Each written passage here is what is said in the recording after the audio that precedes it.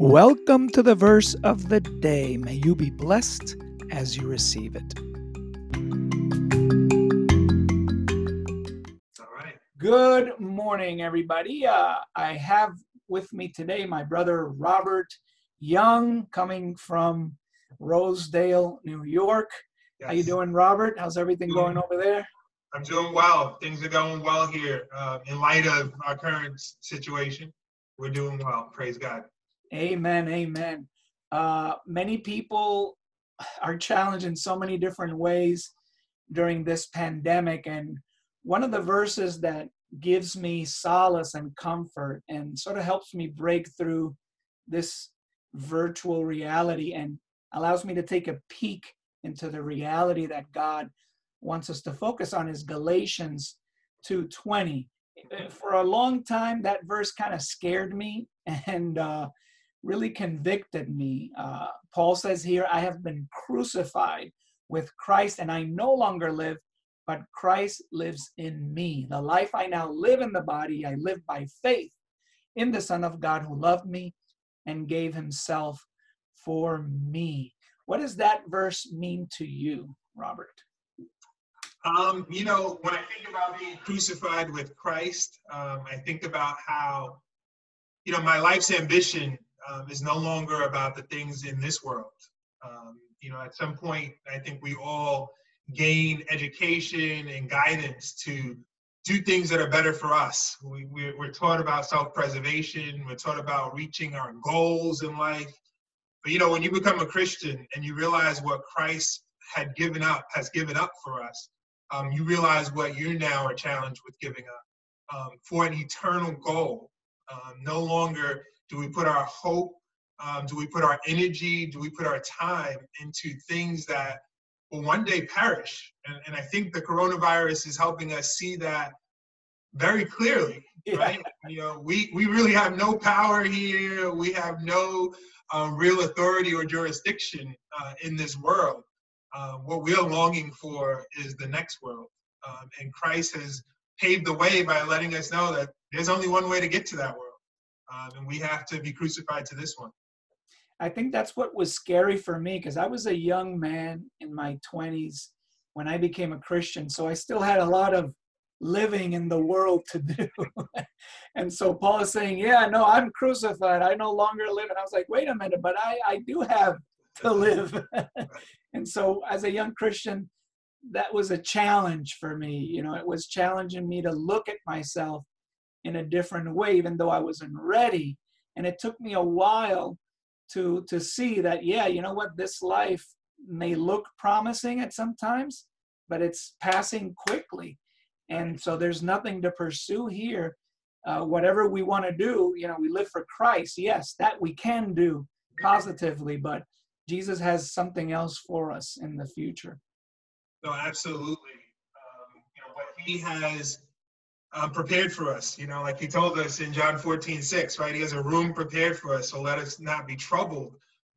It's those things that we need to stay focused on. And I think that over our lifetimes, we've only lived a short time here, but we realize that nothing here is really going to satisfy us.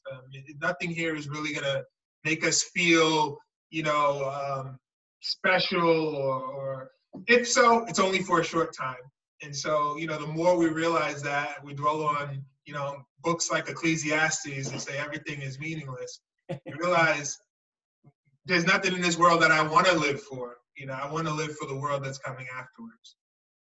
I think that's also to a challenge is that, in order for Christ to live in us, as Paul says, I no longer live, but Christ lives in me. In order for that to happen, we need to be crucified. Like Paul says, I have been crucified. So until we learn to really crucify ourselves, say no to the flesh, we won't experience Christ living in us.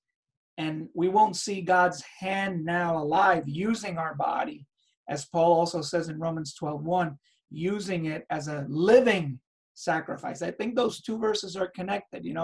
Romans 12:1 is sort of one of the practical ways of carrying out this concept of being crucified with Christ. Yeah, and this idea being crucified is not something that happens once and for all. It's something that we continue to do on a daily basis. Exactly. We have to continue to take our thoughts and make them captive to Christ, and continue to put them to death. Because on any given day, there's parts of us that want to rise up and do something other than the will of God. And we need to just continue to put those to death, so that we can move closer and closer to our final goal, which is salvation. Amen. Amen. As you said, times like these really help us reflect more on these eternal truths. And it teaches us that at any moment in time, during any situation, these are things that we can live, that we can practice, and that have more meaning, because I guess where our eyes are open. Wow, look at that. Yes, we're not in control here. Yeah. Although some people might tell us that we could be. This is a very fast existence. There's a fast transitioning. And if we don't have our eyes on the prize, we might end up living for the wrong life. Oh, absolutely. And, this pandemic has put everything into perspective, because Yes. like we've seen, the coronavirus is not discriminative. It doesn't discriminate person to person. We still don't really know how you get it, although some people have talked a little bit about that. And so the only thing we can do in a situation like this is put our hope in Christ, Amen. put our hope in God, right? And believe that He's going to take care of us. If not in this life, in the next, we will be okay. That's right. So encourage everybody to really take hold of their thoughts. Examine yourself. What or who are you living for? Paul says here, he's been crucified with Christ and now he lives. And so I encourage everyone and challenge you to think about that.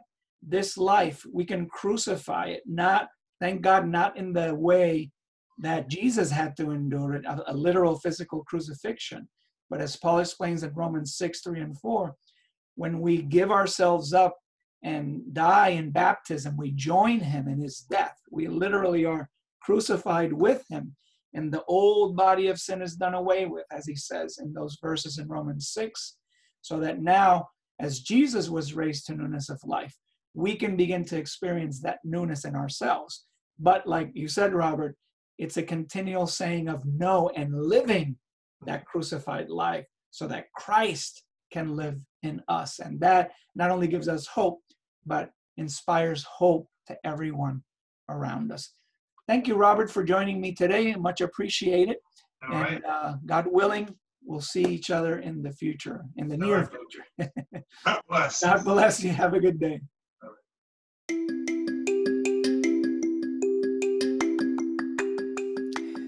I pray you have been blessed by the insight you received from today's verse of the day.